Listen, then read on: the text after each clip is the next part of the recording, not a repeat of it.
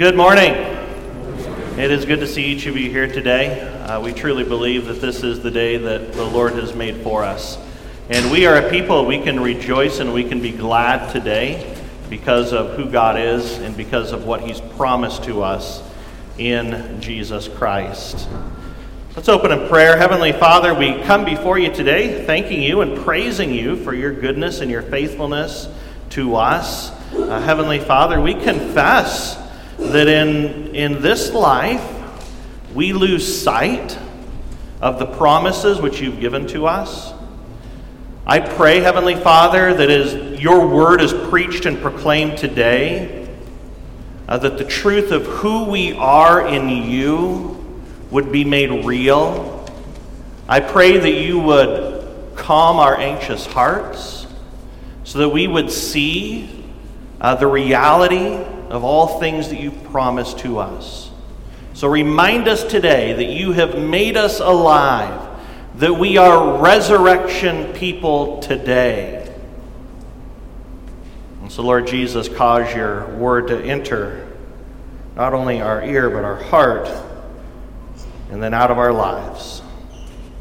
May you be glorified through this message today. It's in Jesus' name we pray. Amen. I do invite you to stand as we read our sermon text. Our sermon text today is taken from 1 Corinthians chapter 15. We've been going through a sermon series entitled The Messy Church. And the church is messy because the church is filled with broken people like me. And because the church is filled with broken people like me and like you, it's going to be a messy place. And the church, the ancient city of Corinth, the church in the ancient city of Corinth was a messy place too. If you know anything about 1 Corinthians, you know that they had their struggles within that congregation. But the Apostle Paul brought the Word of God to this church, brought the truth of who God is. And it's through the truth of the gospel that our broken hearts are mended and that we're made new, so that we can live a life in which we glorify Him as a congregation and in which we can enjoy Him as a congregation. So now Paul is going to write about that which he wants to remind the Corinthians of. So 1 Corinthians chapter 15, verse 1, St. Paul writes, "Now, brothers and sisters, I want to remind you of the gospel I preached to you, which you received and on which you have taken your stand. By this gospel you are saved if you hold firmly to the word I preached to you. Otherwise you have believed in vain. For what I received I passed on to you as of first importance, that Christ died for our sins according to the Scriptures, that He was buried, that He was raised on the third day according to the Scriptures, and that He appeared to Cephas, that is to Peter, and then to the 12. After that He appeared to more than 500 of the brothers and sisters at the same time, most of whom are still living, though some have fallen asleep.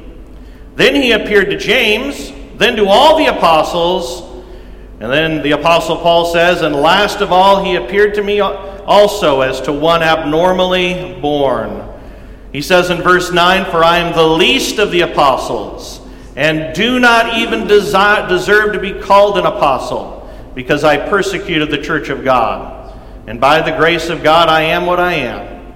And His grace to me was not without effect. No, I worked harder than all of them, yet not I, but the grace of God that was within me.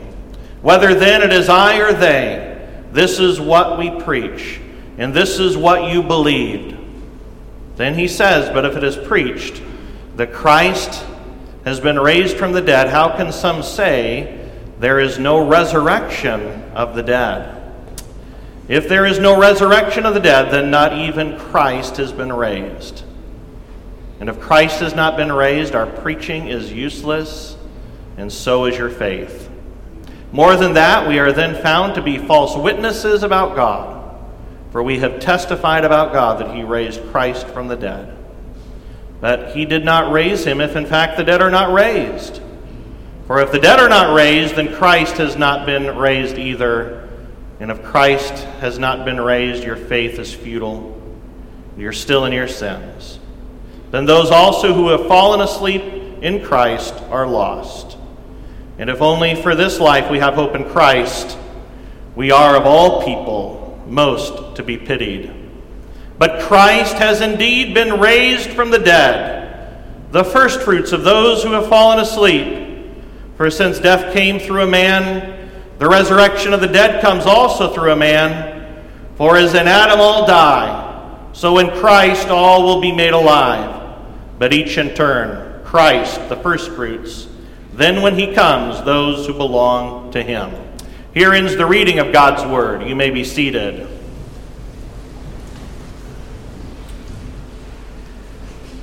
For the Christian, the death of the body, the death of the physical body, is a reality.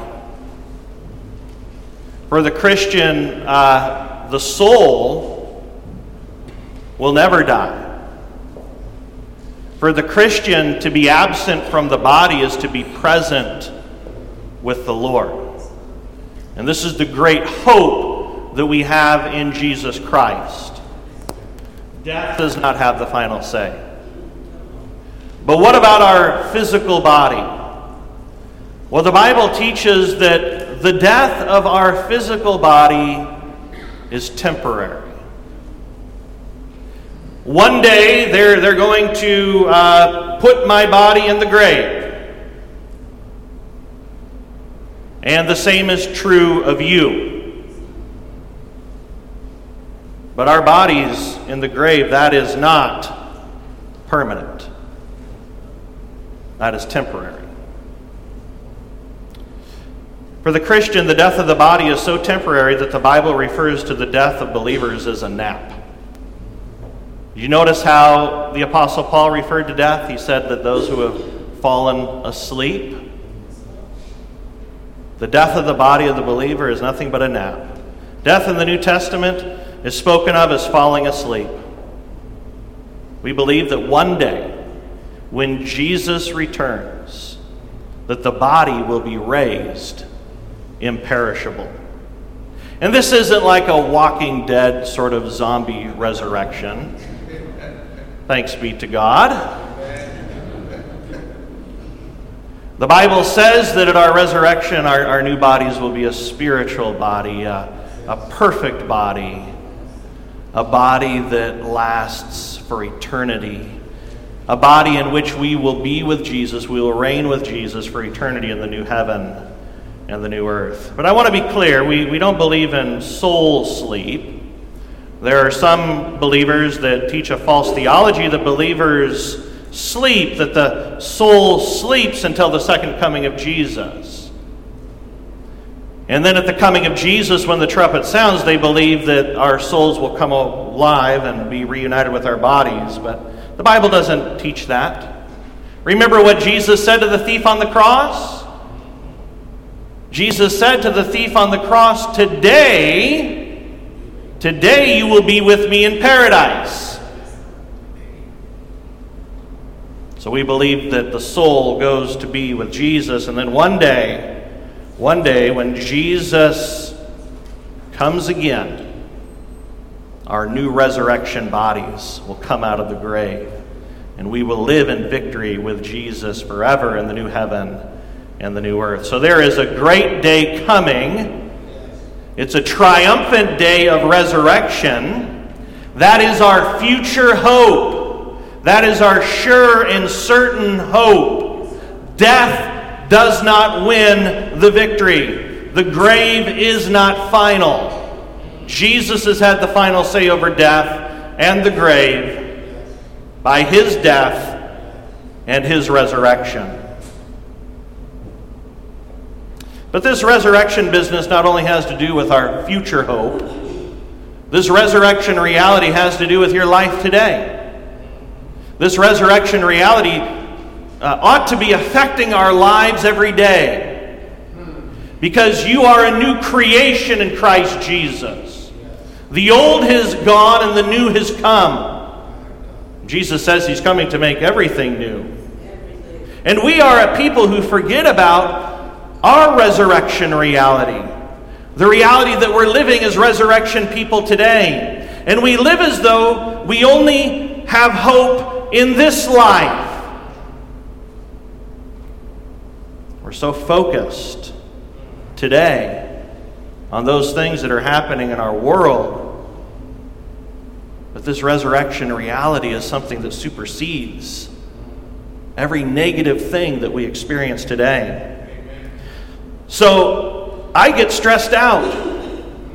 And I worry about life. I start to think that this present life of irritation and disappointment and frustration and pain is all there is. So I worry, I stress about things. And how many of you would agree? Yeah, I also get stressed out about so many things in life. When we live in our resurrection reality, we don't need to worry about this life, because this life isn't all there is. If this life is all there is, then we certainly should be really stressed out. We should do whatever we can today because life is short. And if this resurrection reality isn't true, then we better eat and drink and be merry today, because tomorrow we die. And that's it. When we live in our resurrection reality, we can say, God has a bigger plan. And the worry and the stress and the difficulty of life doesn't have the final say. So you can rest in the reality of your resurrection. What does it mean to live as a resurrection believer?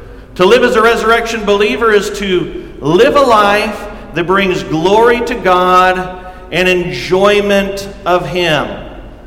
So when you're living in the resurrection reality of who Jesus is and what He has done and who He has made you, we can bring glory to God and we can enjoy Him in this life. So what are you stressed out about?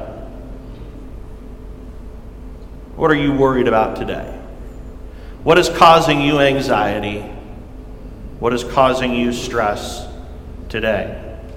I ask, what good is that stress doing? What good is that stress bringing about in your life? Is that stress adding something good to your life? I guarantee you that stress and that worry is adding nothing good to your life today.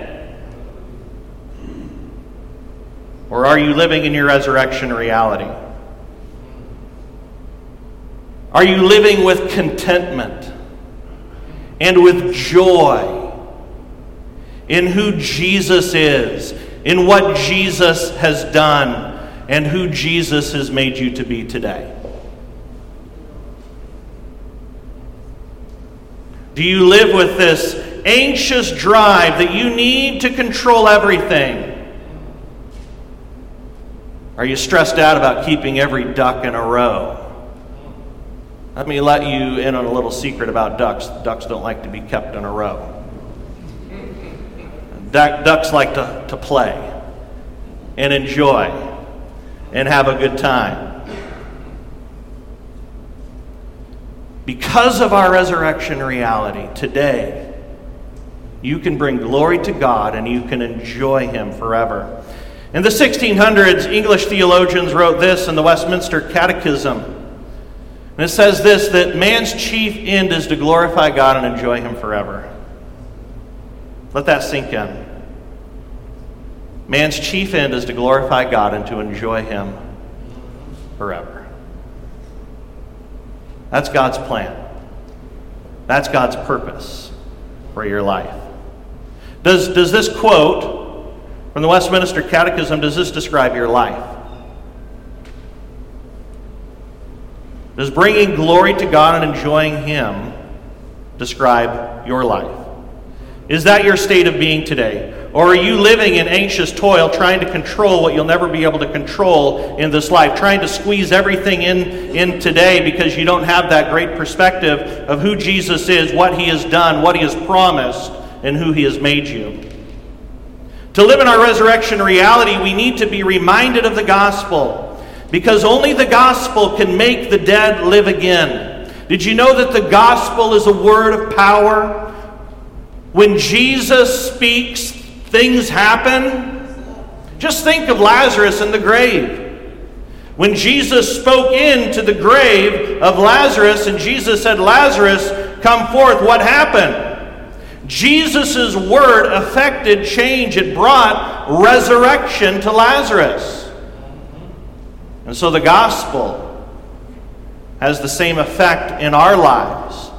It is through the gospel that we are made alive to God in Christ Jesus. And when you live in the gospel, you're living in your resurrection reality. You're living as a resurrection person when you're hearing and receiving the message of the gospel. So I urge you, and I plead with you, receive this message into your heart so you can rest and enjoy who you are in Christ. So what is the gospel? Well, the Apostle Paul reminds us of the gospel in our reading today. The gospel is this. Number one, Christ died for our sins. Christ was raised from the dead. And you share in Christ's death and resurrection. This is so basic to our faith. But this is the reality that we need to be reminded of because we forget about it. Our minds become so distracted and our hearts become so distracted by all the things going on in life, we forget who Jesus is, what he has done, and who we are in him. So number one, Christ died for our sins. You don't need to work to achieve anything in the eyes of God. When Jesus was on the cross, he declared these words, "It is finished." It is finished. We don't have to be anxious about trying to impress God or earning anything from God. Every bit of anxious toil was completed by Jesus' suffering and death. So church, can you just take a deep breath and rest in that reality, enjoy that reality. Jesus paid the price for you. You don't have to prove anything to God, and you don't have to prove anything to anybody else. Enjoy who you are in Jesus and what he has accomplished. What did Jesus do upon the cross? Well, he satisfied God's righteous and holy requirements. Did you know that, God demands righteousness because he's a just God? But only Jesus could live a truly righteous life. So in great love, God sent Jesus to live the life that we could never live and to pay the price that we could never pay for the forgiveness of our sins. Church, rest in that reality. Number two, Christ was raised from death. Not only did Jesus die, he was raised from death. And his victory over death is proof that your sin and death problem have been solved. So you can relax. Don't need to worry about death. The sin problem is solved. The death problem is solved. And today you are alive in Jesus. You are a resurrection person who is invited to enjoy these truths in your life today. Church, your faith is not futile. You are not dead in your sins. You are alive to God in Christ Jesus. And then number three, you share in Christ's death and resurrection. That's what St. Paul teaches. That those of us who have been baptized into Christ were baptized into his death. And we were raised with him to newness of life. So these are the basic truths of the gospel. Something that we can receive not only into our ears and into our head, but into our heart. And in that we can be a people who enjoy God. But how? How can I enjoy this reality today? Well, I have 3 things for you. Practically. Practical things that you can do. Number 1, be still. Be still before God. Number 2, confess. And then number 3, trust. Let me unpack these for you. Number 1, be still. The psalmist says in Psalm 46:10, the psalmist says, "Be still and know that I am God." Do you do that on a regular basis? Do you quiet yourself before the Lord? Be still before Him, knowing who He is, knowing what He has promised. There are some who are getting to know God. There are many of us who are learning who God is. To one extent or the other, all of us are learning who God is and what God has promised. And the best way we can get to know who God is in the anxiety of life is to open the Word, especially the Psalms, and to read the Psalms. And from the Psalms we can learn about the character and the nature of God. And the reason I love the Psalms is that they're written by real people experiencing the difficult and hard realities of life. And the Psalms, they don't sugarcoat anything. They're very honest and they're very real about the difficulty, the frustration, the anxiety, and the pain of life. And so here you have real people living in a relationship with God, confessing the truths of who He is and of what He has promised. So my encouragement to you is to be still with God's Word open. Open His Word. Quiet yourself before Him. Read the truths and the promises of who God is. Know that He loves you. Know that He will never leave you nor forsake you. Know that He is your rock in the midst of the storm. The Psalms teach us that God meets us in the reality of life. God meets us in the really hard stuff of life. So to be still is to stop, to open your Bible.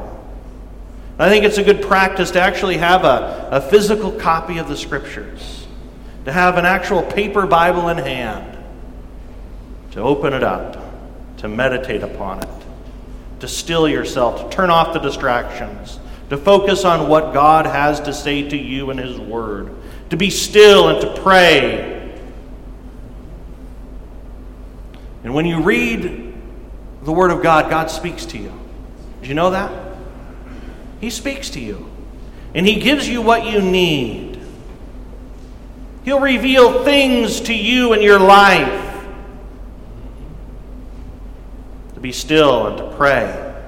God, speak to me today. Reveal to me today those things that I need to have revealed in my life. Reveal to me truths about you. So in God's Word, through the reading of His Word, God speaks to you. He'll reveal promises that you can believe and trust to get you through today. Number 2 is to confess. To confess. To confess is simply to be real with God. To be honest with God. So still yourself before Him. Still yourself before His Word. And then confess to Him. Confess to Him who you are. Confess to Him what you need. Confess to Him what you're struggling with in life. This is so simple. This is what it means to get to know God, to build a relationship with Him. So confess your sin. Confess that which keeps you from bringing glory to God and enjoying Him. Did you know that confession is a key part of enjoying God? Did you know that when a person fails to confess, the Bible says that they begin to waste away? The key to refreshment and enjoyment in your relationship with God is to get real with Him in confession. The psalmist said that when he kept silent before God, his bones wasted away. Sometimes do you feel that you are distant from God? That your spiritual life has grown cold and stale? That the reality of God is no longer in your life? The key, church, is to confess it to God. Not to be a person who thinks because I'm far from Him that he's angry with me and He doesn't want me anymore.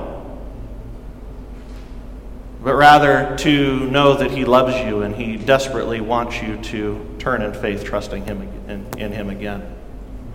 And the key to that is confession. Being real with God in prayer. Opening your heart to Him. So the psalmist said that he kept silent before God and his bones wasted away. He was in a dark place spiritually. But then he said, "Then I acknowledged my sin to you and did not cover up my iniquity. I said, I will confess my transgression to the Lord, and you forgave the guilt of my sin." Can't enjoy God until you know the sin problem has been resolved. He is a God who loves you, and He promises to forgive you when we confess. And then number 3, trust. Trust in who God is. Trust His promises. Trust the gospel promises. And in 1 Corinthians 15, 1 through 4, "Now, brothers and sisters, I want to remind you of the gospel I preached to you, which you received and on which you have taken your stand. By this gospel you are saved, if you hold firmly to the word I preached to you. Otherwise you believed in vain. For what I received I passed on to you as of first importance." This is what's most important. That Christ died for your sins according to the Scriptures. That He was buried. That He was raised on the third day according to the Scriptures. Church, not only are these an historical reality today, but they are also made real in your life today. Today you are a resurrection people. You have been made alive to God in Christ Jesus. Today you can live to bring glory to God. Today you can live to enjoy Him today and for eternity. By Jesus' death and resurrection, sin and death have been destroyed. You're alive today. You are alive today in the truest sense of what it means to be alive. What does it mean to be alive? Well, it means that the lights have come on. It means that the sun has risen. When Katie and I visited Cancun, we arrived at our hotel when it was dark. And when we got there, we were excited to be at the hotel, so we looked at everything there. And you know, the hotel was beautiful. The room was beautiful. The pool was beautiful. Everything was just really nice. But the real blessing of being in that place was waking up the next morning when the sun had risen, looking out the window, seeing the beauty of where we were at, the palm trees, of the turquoise water, of the white sand beaches. When you are dead in trespasses and sins, yes, you are walking through this world. You are enjoying a lot of the gifts of God's providence. You know, the sun rises and sets on the just and the unjust. It rains on both those who are righteous and those who are unrighteous. So without Jesus, it's like walking through this world, but we can't see everything. The lights haven't come on. And when a person comes to receive Christ as their Savior, when a person is made alive in the gospel, that's when the lights come on. That's when we can truly live and see every reality that God has given us today. That's my prayer for you. That's my prayer for our community, is that we would share the message of Jesus' death and resurrection so that the lights would come on and so that people could see the true gift of what it means to be alive today and for eternity. Let's pray. Heavenly Father, we thank you for your word. We thank you that your word is truth. And I pray that you would cause us once again to see who you are and what you have done, so that we might walk in the light, so that we might walk in the reality of our resurrection. Lord Jesus, I pray that we would be a people who are still before you. I pray that we would be a people who are real and honest with you about who we are in confession. Then I pray that we would be a people who trust in what you have said, and that we would live in what you have said. It's in Jesus' name that we pray. And all of God's children say, Amen.